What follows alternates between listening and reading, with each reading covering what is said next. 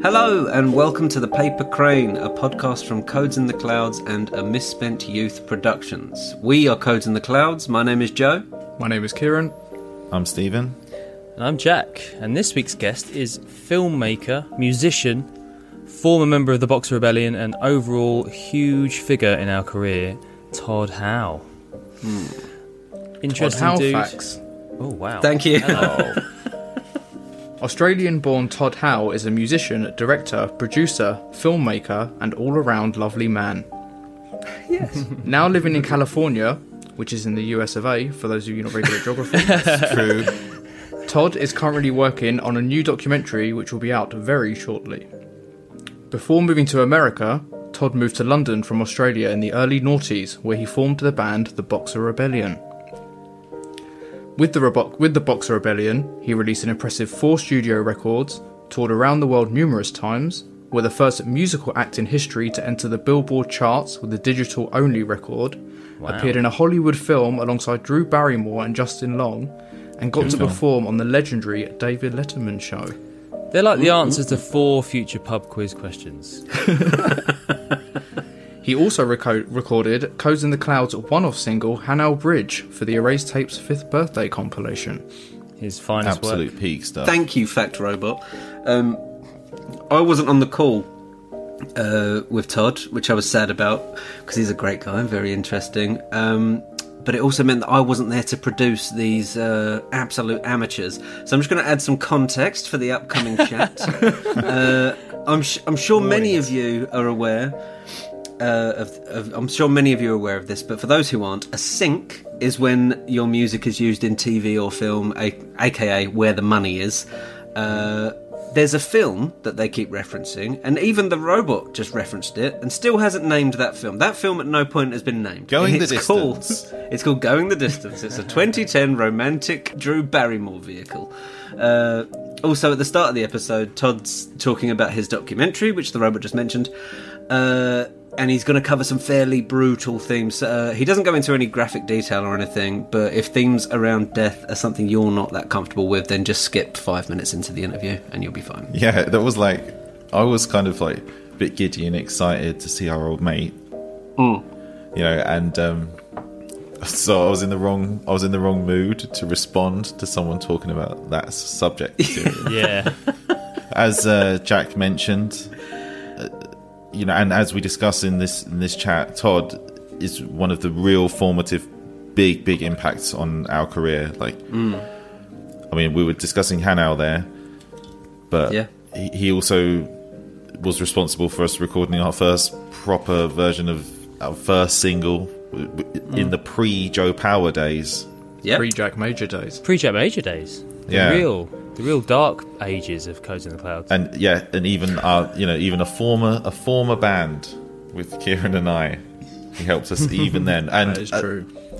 What was crazy about that time is that, like, I think we say in this interview, I say to him as well, like, he's quite like a nurturing person of other people's talents, but like, Yeah. when he was first helping us out and working with us, we had no business working with someone of What did he his think level. of us, really? He'd already done like crazy stuff at that point. You know, I was thinking, this guy's song's on FIFA, and I was just playing that earlier. He was just a super influential, formative influence on us as a band, and yeah, as we said, a nice guy. So enjoy Todd Howe.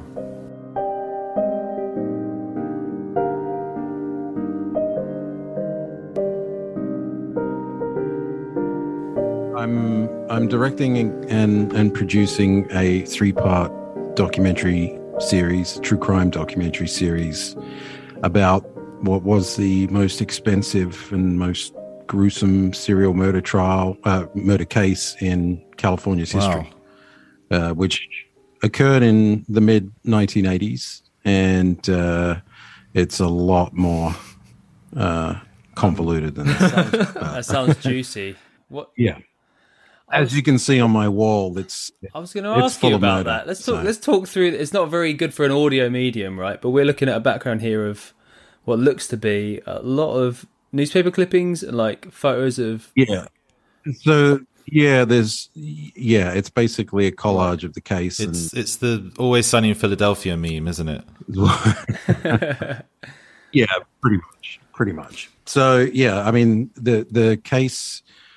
God, where do I start? So, man disappears in November of 1984 after selling his car in the San Francisco Chronicle. Vanishes without a trace. 7 months later to the day, his car turns up in South San Francisco at a lumber store. One man, an Asian man, flees the scene after shoplifting a $75 Vice. And the other man is detained at the scene. It's discovered that it's this man's car. And he's taken to the station. He collapses after taking a cyanide pill. And evidence in the car leads them to a remote property in the Sierra Nevada foothills. And within the short space of about 48 hours, they're uncovering human remains. There is a tool shed which contained a secret room which was being used to house women who these two killers had videotaped some of the women prior to killing them. And the serial killer, the one here with the beard, Leonard Lake, had recorded a video manifesto, and he had written a diary spanning the years 1983 and 1984, and it's suspected that upwards of 25 people were killed at the hands of these two guys. And so the series tracks the story of the sister of the missing man, Paul Costner, who sold his car. And it took 14 years to bring the other guy to justice. And so it tracks her journey of bringing this guy to justice. And after all was said and done, she was the only one of 12 counts of murder not to receive a guilty verdict. Wow. So, it's a really captivating story, but it's very gruesome. And, one of the things that was important for me was to make sure that, the perpetrators weren't glorified in any way. And that this is very much the story of the victims' family members and the guys in law enforcement who just worked their butts off to bring these guys this guy to justice. I remember I read an article about this sort of series across all mediums, and about how they're especially popular with women, despite the sort of the current movement that's happening, and a lot of them can, in sort of, as you say, glorify the wrong people just in search of the drama of the thing. It's a strange kind of dichotomy between those two things. Yeah, I honestly don't know why that is. I mean, I just fell into this story. You guys know my background, but after I left Boxer Rebellion, I moved to the States and fell into documentary filmmaking. And ended up doing Rise, the story of Augustine's. That was my first doc. And then when that was coming to an end, I came across this story and no one had really told it in any kind of definitive way. And I kind of immersed myself in this case. And it just, it's just happenstance more that, I ended up telling a true crime story.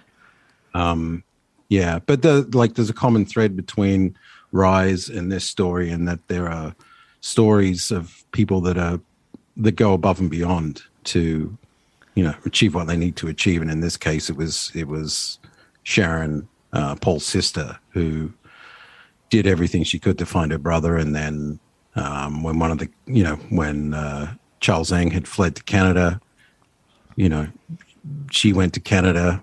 She was to campaign for his extradition. She did, she was the spokesperson for the victims' families and for victims' rights, and, stayed on the authorities 24/7 to make sure that this guy was brought to justice. So there's definitely those common threads between the two stories of just incredible perseverance and resolve. I was going to ask, like, how you got into it, like, because I always think, especially with true crime, it's like the research that has to go into it is, well, first it's extensive as with any doc, but then there's also an element of like danger to it, and you're like a detective, like literally actual detectives have looked into it. In true, yeah. I mean, like the part of the problem was the case was like 35 years ago.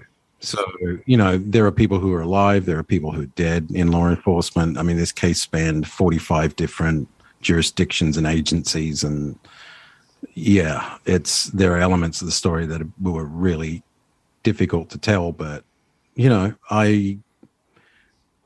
it's for me, it's less about true crime and more about the human stories that kind of sit on top of those. Like the true crime element is really just a vehicle for telling human stories. But it's really like driven by your personal interest in it. Absolutely, yeah. I mean, the way this case unfolds is just you couldn't script the thing, and that was kind of like my first stop.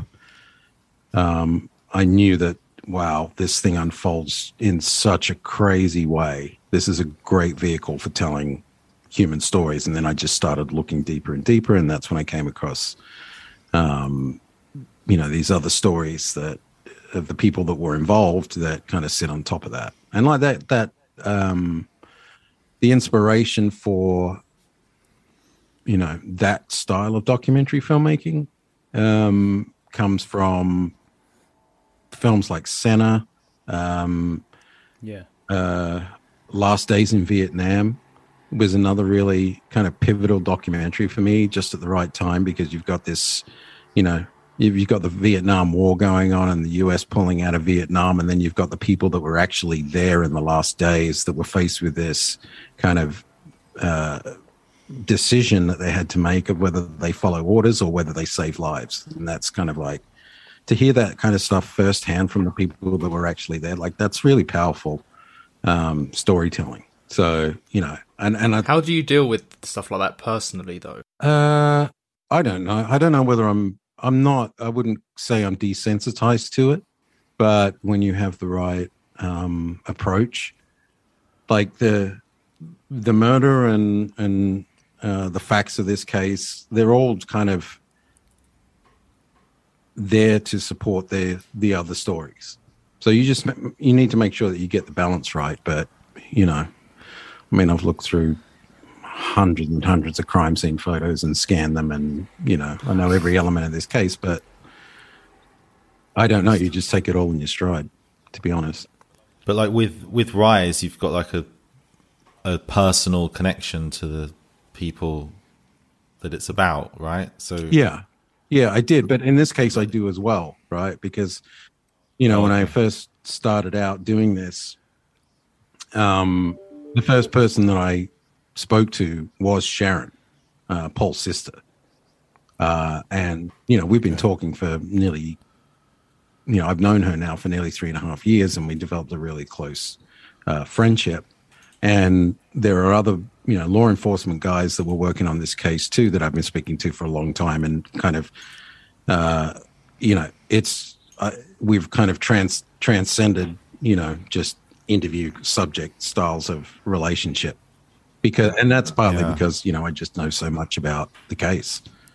With going back to like, I mean, how you make that switch from music into filmmaking. Yeah.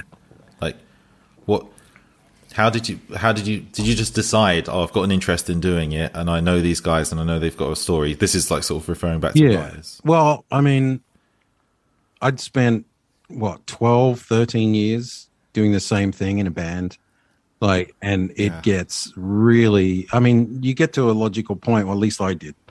You get to a logical point where you got nothing left to do, really. I mean, I recorded 4 albums with the band. We were still really close, but I really wasn't enjoying it by the end of it, because it was just doing the same old thing again. And that dangling carrot still just 1 foot in front, out of your reach, and chasing it. Yeah. And eventually you just get sick of it. But I moved to the US, and then after I'd left the band, I had no desire to pick up a guitar or do anything else.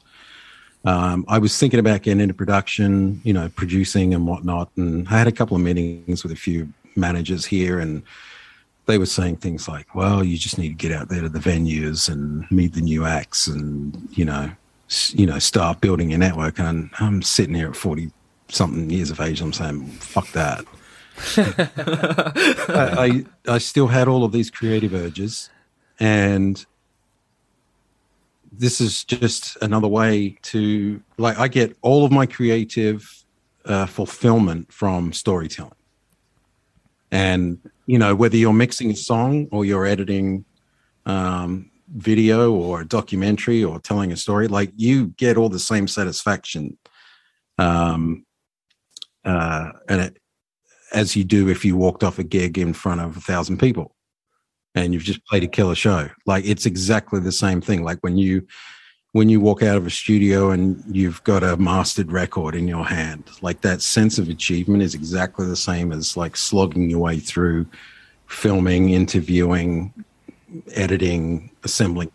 Yeah, all of that. It's just exactly the same creativity, really. So I never felt the need to really pick up a guitar again, because I'm still getting those creative urges satisfied. Have you picked up a guitar again? The last time I picked up a guitar and played it with any intention was 2014. Wow. Yeah. You're not even sitting at home just, jamming some Bruce Springsteen on your own just to like... No, not really. I mean, we've got a couple of guitars here, but I just, I look at it and I think, well, I've played it. I've done that. Yeah. Yeah. Completed it. Yeah. I don't know. I honestly can't, articulate it any more than that. Could you still remember all the Boxer songs? No. There are songs that I wouldn't be able to play, and that's probably. It's funny because we talk about this like when we chat, and Adam and Nathan were over here before lockdown because they were doing they had a side project, and they were over here just finishing that record off. And yeah, I picked up the guitar and tried to play a couple of tracks, and I have no idea. I would have to relearn everything. We have had conversations about, well,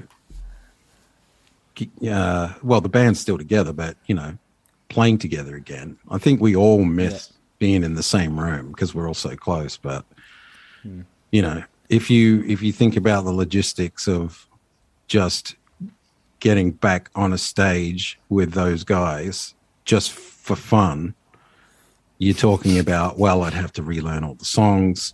We'd have to do probably 3 to 4 weeks of rehearsals just to be to have any semblance of tightness.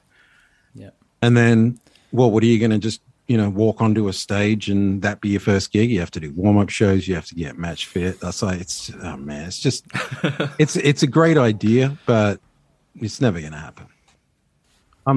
I'm thrilled for those guys after I left. Everything that they achieved, and we're just all super close. Yeah, that's nice to hear as like an old Boxer fan. Yeah, well, like when we kind of a lot of things came to a head, and those guys kind of called it at the end of the day because I wasn't really happy, and they just said to me, look, we think that we should part ways," and I'm like, thought about it for a second. They were all shitting themselves because, so it wasn't you. I was pretty fiery, but no, in reality, it wasn't. But it was, they just said it first. I'd been planning, on kind of leaving for a while. Well, at least not planning it, but just it had been in my mind. For a while. You thought about it, yeah. But the first thing I said to him was, well, so what do you want to do about it? I said, the last thing I want to do is make the last 12 years of what we've achieved together, something negative. because we're all super close. And once you cut through the animosity, like everything, that tension dissipates. You're left with guys that you've experienced something with that you've never experienced with anyone else. So yeah. So I think from, as soon as that was kind of addressed, then you need the space, and then we all start talking again, and we're just super close. So did your move to the US like coincide with, well, how did it coincide with your leaving the Boxer Rebellion? It just did, really. I mean, it was literally, we all kind of made this group decision, and, within 6 weeks I was in the US. Right. And then, I had some time to think about kind of what I wanted to do. And it actually started off as I had an idea for a Boxer Rebellion documentary. And then I just thought, well, no, that's pretty stupid at this stage. And then obviously Augustine's story hit me, which is super compelling. And then I did some more research, and the thing about Rise, which was the main reason that I decided that I thought I could make a documentary about it. I had no idea about it, whether I could or not. But these guys had an amazing story. They had amazing music, which, can go one or two ways in a music documentary. And they had really interesting characters that could articulate themselves and tell a really good story. So it kind of ticked all the boxes.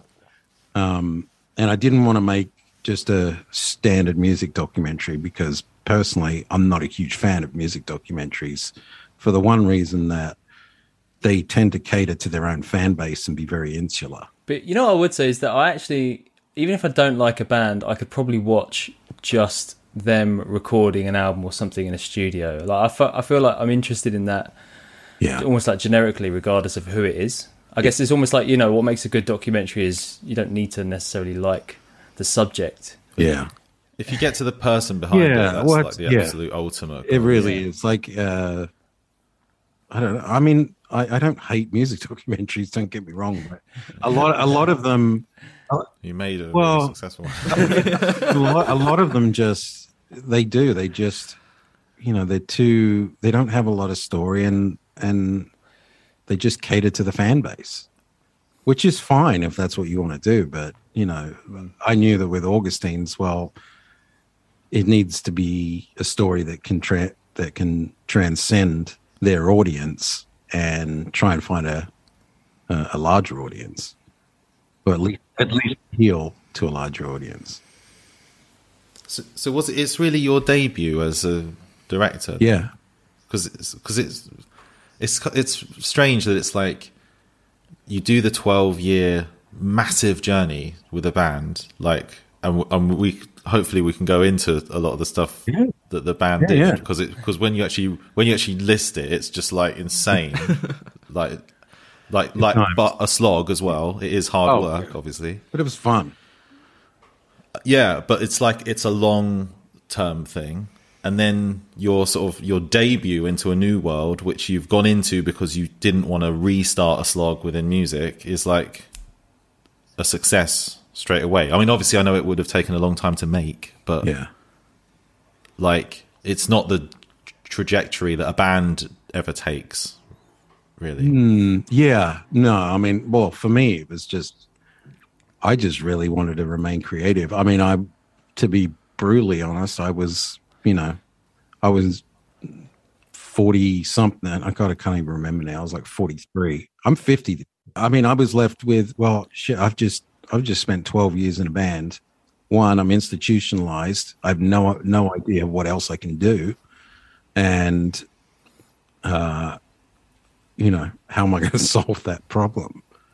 But I wanted to remain creative. So this was just a logical, it's kind of a logical decision at the end of the day that, I almost just fell into it. Say it hadn't have been as successful as it was, do you think you'd still be doing the equivalent slog in this field of filmmaking. No. Right. And look, it was a slog. Rise was a complete slog. Right. It took a hell of a lot longer than I ever thought it was. You know, I think there wasn't an album that went by after our first record with the Box Rebellion where we didn't think that, well, if you thought it was going to take this long, would you have done it? And the answer is always no. But here you are, time and time again. Like, I'm now sitting 3.5 years into a documentary series. Yeah. Like, it just takes that long. I think what people don't see about documentary filmmaking is that, like, you literally, once you get to the end of it, you have to print out a log of every piece of audio, every piece of video. Then, as far as this series goes, like, you have to clear everything. All the songs have to be cleared. Every single clip of video has to be either signed off or cleared. And that just takes a hell of a lot of time. And then you throw true crime in and you've got networks involved. You have to fact check everything and legal has to look over it. And it's a real process, but, you know, it's still a lot of fun. I think a lot of great art gets made by people just jumping into something and being completely over their heads, you know, just finding out how it works as they do it. I like that though. Like stagnation, I've never really enjoyed being stagnant. And I mean, I took a left turn into music at like 28 and then took another left turn into documentary filmmaking in my 40s. Like, I could quite easily never make another documentary and go and do something else next week. Like, that stuff doesn't really, I'm not really fazed by it. I'm more excited by the possibilities, you know, of where you can go next in life, as opposed to, you know, being worried by, you know, oh shit, I've got to make another one. Or, or just feeling I have to stay in documentary filmmaking. So, but like, you describe it as a left turn into music, at a later age than most. Yeah, I had no intention of. I moved over to the UK, and I had no intention of doing anything with music. It all unfolded because I couldn't get a job for the first couple of months, and I went and bought a guitar and posted on a music forum for someone to play with, and Nathan was the only one who replied. Like, that's literally how we got together. How Nathan and and that was 20 years ago. From that to where would you say for you was the pinnacle, at least of your time with Boxer? Like, I don't know. Do you have that? I think like those 4 records that I did with them, or that we did. I mean, I'm still a part of the Boxer Rebellion, and I always will be. Yeah. But those four records we did, like, that's a real achievement. You know, I'm proud of all of those records. Like, just being able to make them is hugely gratifying. Well, it's just that, like, you know, you said before about like the carrot in front of you that you're going for. And I feel like we feel like that as well, even at our level. And then whoever we talk to on doing this podcast, it seems like that's a really common theme. And if I look at your career, there's just things that you've done that I just said to the guys before recording this, like I'd kill to do that one thing. Yeah. And then you, in my mind, I imagine you doing that thing, like, for example, going on Letterman. Yeah. Well, that was, that was, I think if you're talking about pinnacle, that's kind of like around the mark.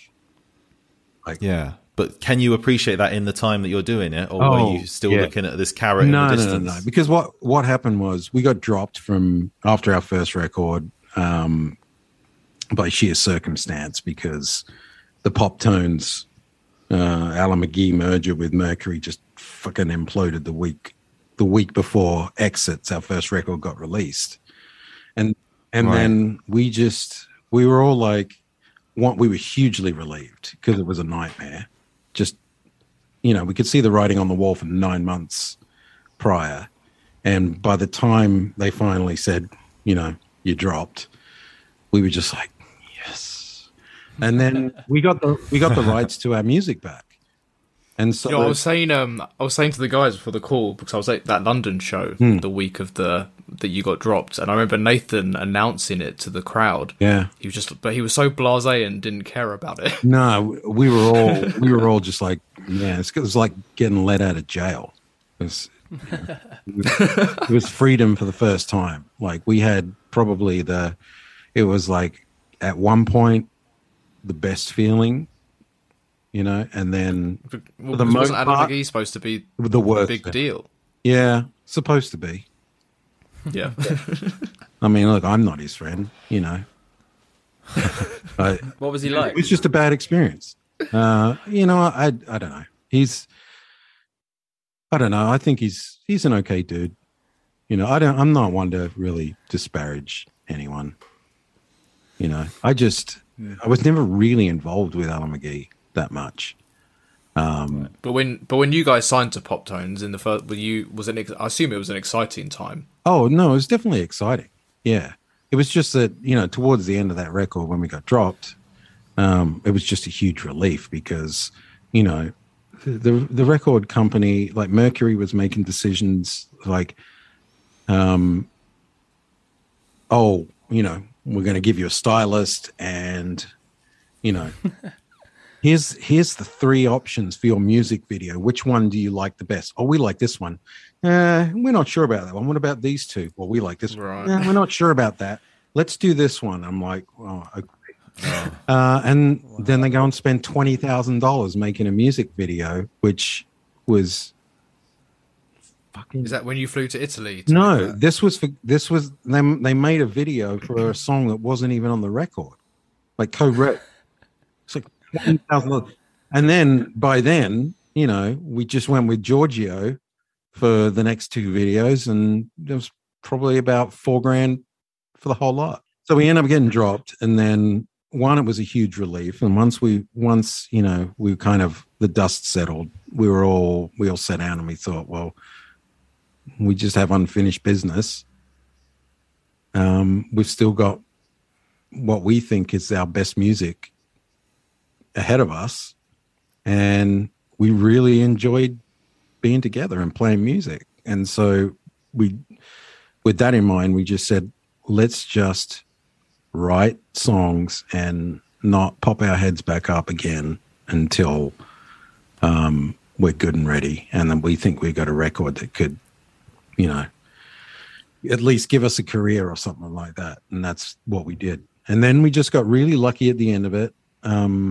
We got an email from a guy at Apple, and he just happened to be a fan, and he ended up putting it out. They ended up putting it out as Evacuate out as single of the week, and it all just went from there.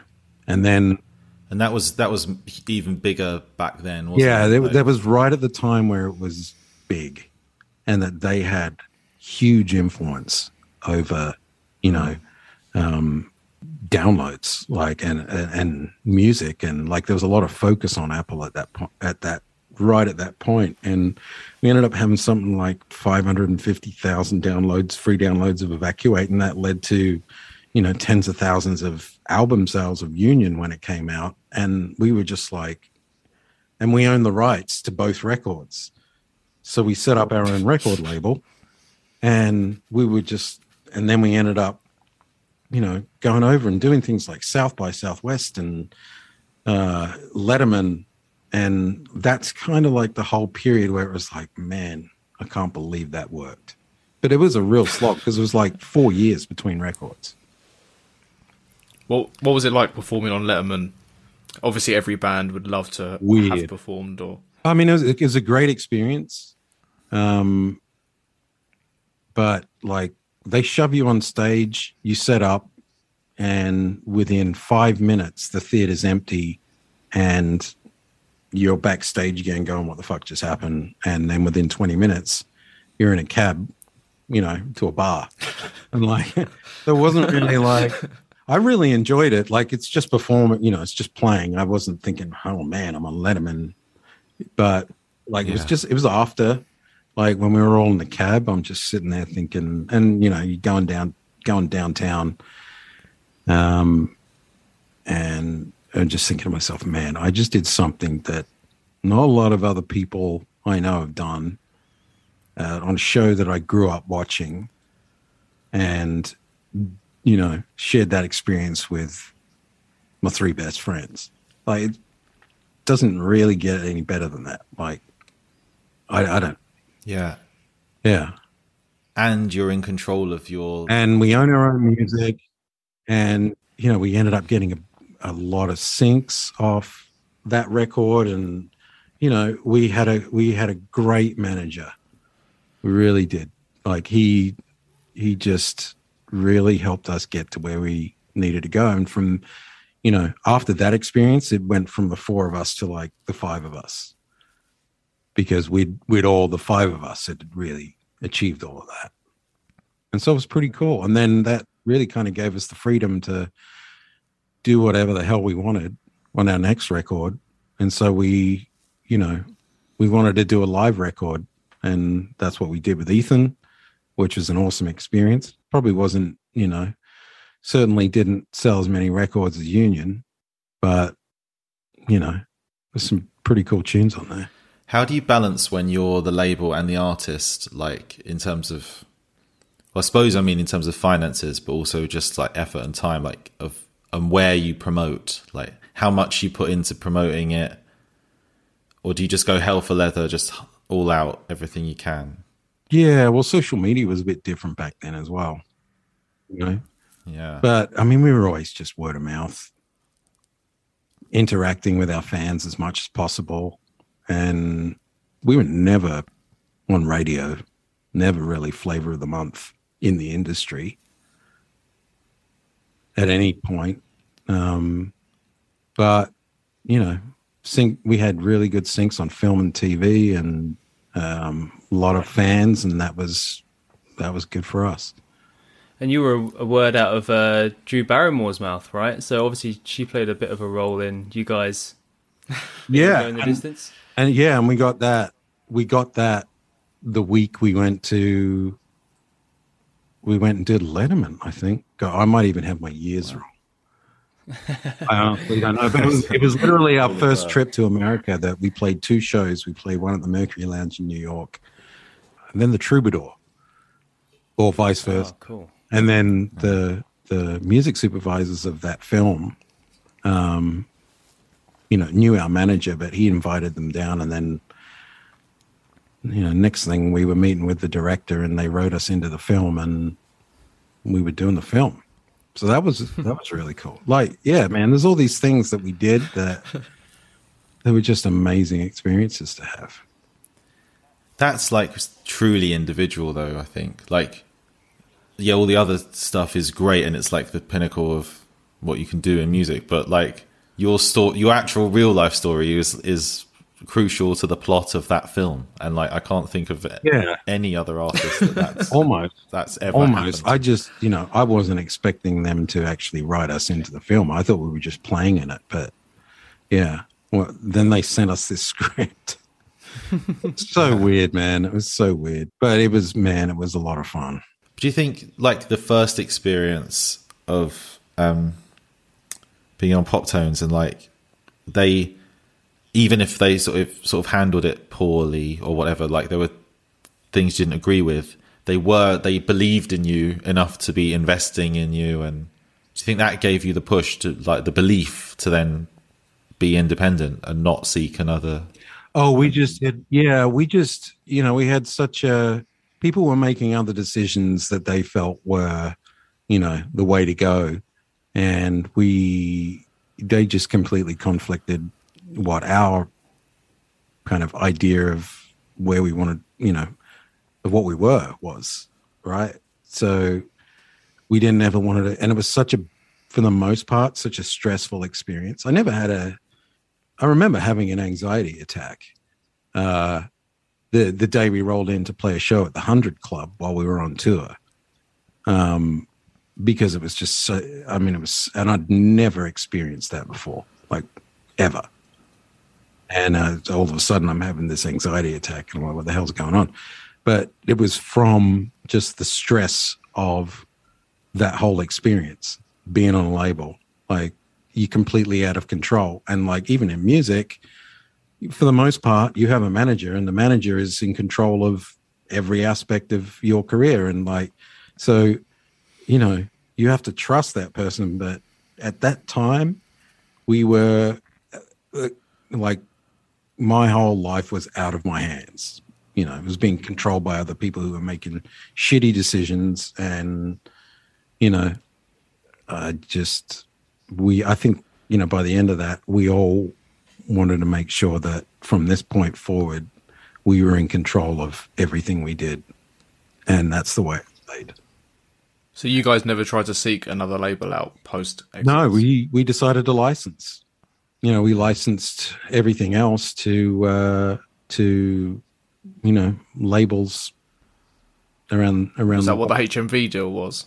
I have no idea anymore. All I remember was you playing in a few HMVs, and yeah, I think that was kind of a promotional thing. That's not the stuff that you remember, I suppose. But I can't remember any more than that. So how did you like the kind of touring part of being in a band? Was that something you enjoyed, or was it something you didn't? There were elements I enjoyed, and there were just, I loved doing the gigs. I didn't like anything else. Right. It was really stressful on my body. Yeah. Because we never had days off. So our days off were travel days, and you're sitting down in a chair after you've played 6 gigs in a row and traveling, particularly in America, traveling like 12 hours. Like, I still feel it, you know, my body's fucked. So when you started your label for your band, did you ever think about, like, did you want to expand it and be the label for loads of other artists and influence them? No, I mean, I think we entertained the thought for 5 minutes, and then it was just, well, this is our imprint, and that's good enough. We never had any bigger ambitions than that. We kind of knew what the obstacles would be if we did that, and you know, we were too busy focusing on ourselves to worry about anyone else. You say that, but I mean, for our band, you were like a mega formative, like, influence on us and help to us. So it just surprises me that, because it seems like your instinct is to help other people in the industry. Like, some people are very competitive and, like, you know, guards up, not, you know, elbows out. No, I never saw the point of it. You know, you guys are amazing. I mean, Codes never would have had recorded our first single without you offering us Fortress for a day, and it was incredible. Oh, why not? What an experience for a new band. You guys make great music. Like, I want to be a part of it. I want to hear it. You know, I want to help you realize it. It was just, you know, it's music for music's sake. Really, just the most kind of basic thing. It sounds like you got a lot of kind of positive memories of your experience, like with the band. Do you have any regrets about that period with Boxer? The only regret I have is the fact that I didn't know my last gig was going to be my last. I would have enjoyed it more. Instead, you got your foot on the amp and just kind of I would gone for it. Well, I just wish we'd done one more. You know what? I don't even regret it. It is what it is. Like, I just pass all the negativity, and all I'm left with is just awesome experiences that I've had with my mates and people that I've met. All of my closest friends, I've met, you know, while I was in the band. You know, you guys, all of my mates that I'm really close to, I met just through an experience while I was in Box Rebellion, pretty much. Well, you wouldn't want. There's something about if you knew your last gig was your last gig, it's then not like a normal gig, you know. So it's not the same experience. You want your last gig that you didn't know was your last gig, and then to have the big ceremonious finale. I just, you know what? It was just the fact that, like, all of a sudden we were never going to play again, and didn't just go back into the room and kind of have some fun and whatnot. But I think that's true of so many things other than music, though, as well. Like, yeah, I reckon there was so. the last time you went out to play with your mates on the street as a kid. Yeah. You know what I mean? Like, yeah. at some point, we all did that for the last time. We didn't know it. I don't know. Yeah, it was, man, I have nothing to complain about, to be quite. That's great. That's really That's so great. good to hear. I'm mellowed out, you know. I've been through some stuff and come out the other side and, you know, better dude for it.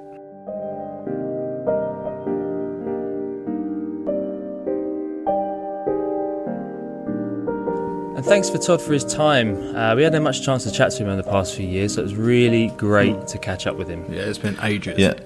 I mean, well, if only because of possibly you copying his accent every time you meet the man. But Yeah, we've had to keep you away from most conversations. I know, but remember, it's me, like, you know, trying to endear myself to someone. It's a good trait in someone. It's not weird. Apparently, that's mirroring as a form of flattery. It's like it's an empathetic thing to do, so it's Exactly. not bad. However, if you know, like me, you've just been to Scotland, that's dangerous. As an Englishman. to explain what we're talking about, when Jack first met him, he said hello to us as a group, and you know, Jack responds, "Well, good day, mate." You know. No, I didn't How say you good going? day. I didn't say good day, mate.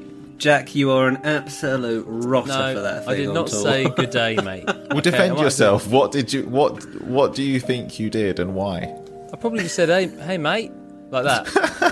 I didn't say good Oh, day, yeah? mate. It wasn't a stereotype. It was just something like I just suddenly felt like I had to do it back to him to make him feel Bonza, comfortable or something. how you I going? don't know. Yeah.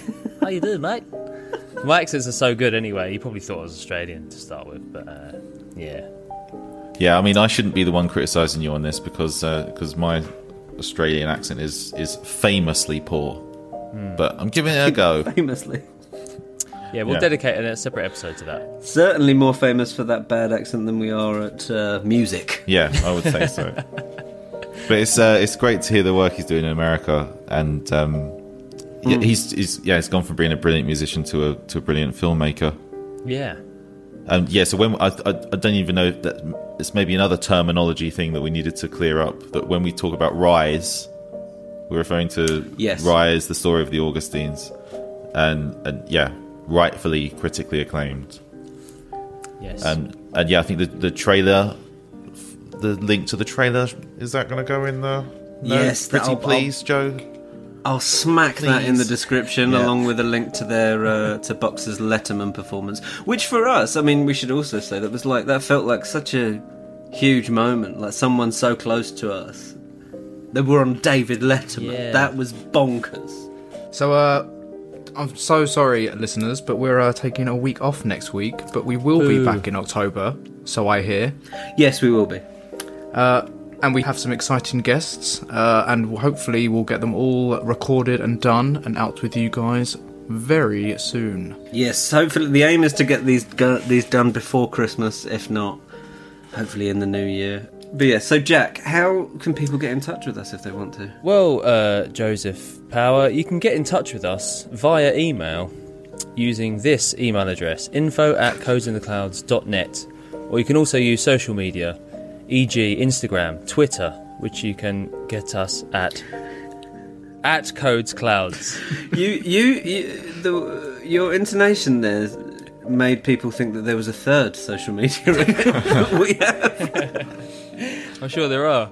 Look, they've got an extra week now. They have an extra week, and if you don't send me the name of your teenage band, oh boy, Oh, I'm going to lose I'm going it. to be livid because you've got another week to do it now.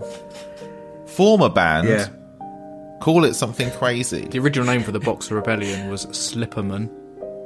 That's what we're asking for. That's One all we word. want. Todd's done it. That's all we want. Why don't you do it? Send a band name in, will you? Slipperman. Christ almighty. Anyway. We'll leave you on that sour note. I don't really know how to sign off this week. I mean, I've been watching a lot of films lately, so I'll just chuck some multiple choice at you, and you can just decide what you want. I'm crane as hell, and I'm not going to paper anymore. Yeah, that's one. Because we're off next week, we could say, frankly, my dear, I don't give a crane. There's no paper in there. No paper in There's it. no. You don't need paper. I mean, the crane's just. You could have said simple. paper, my dear. Yeah.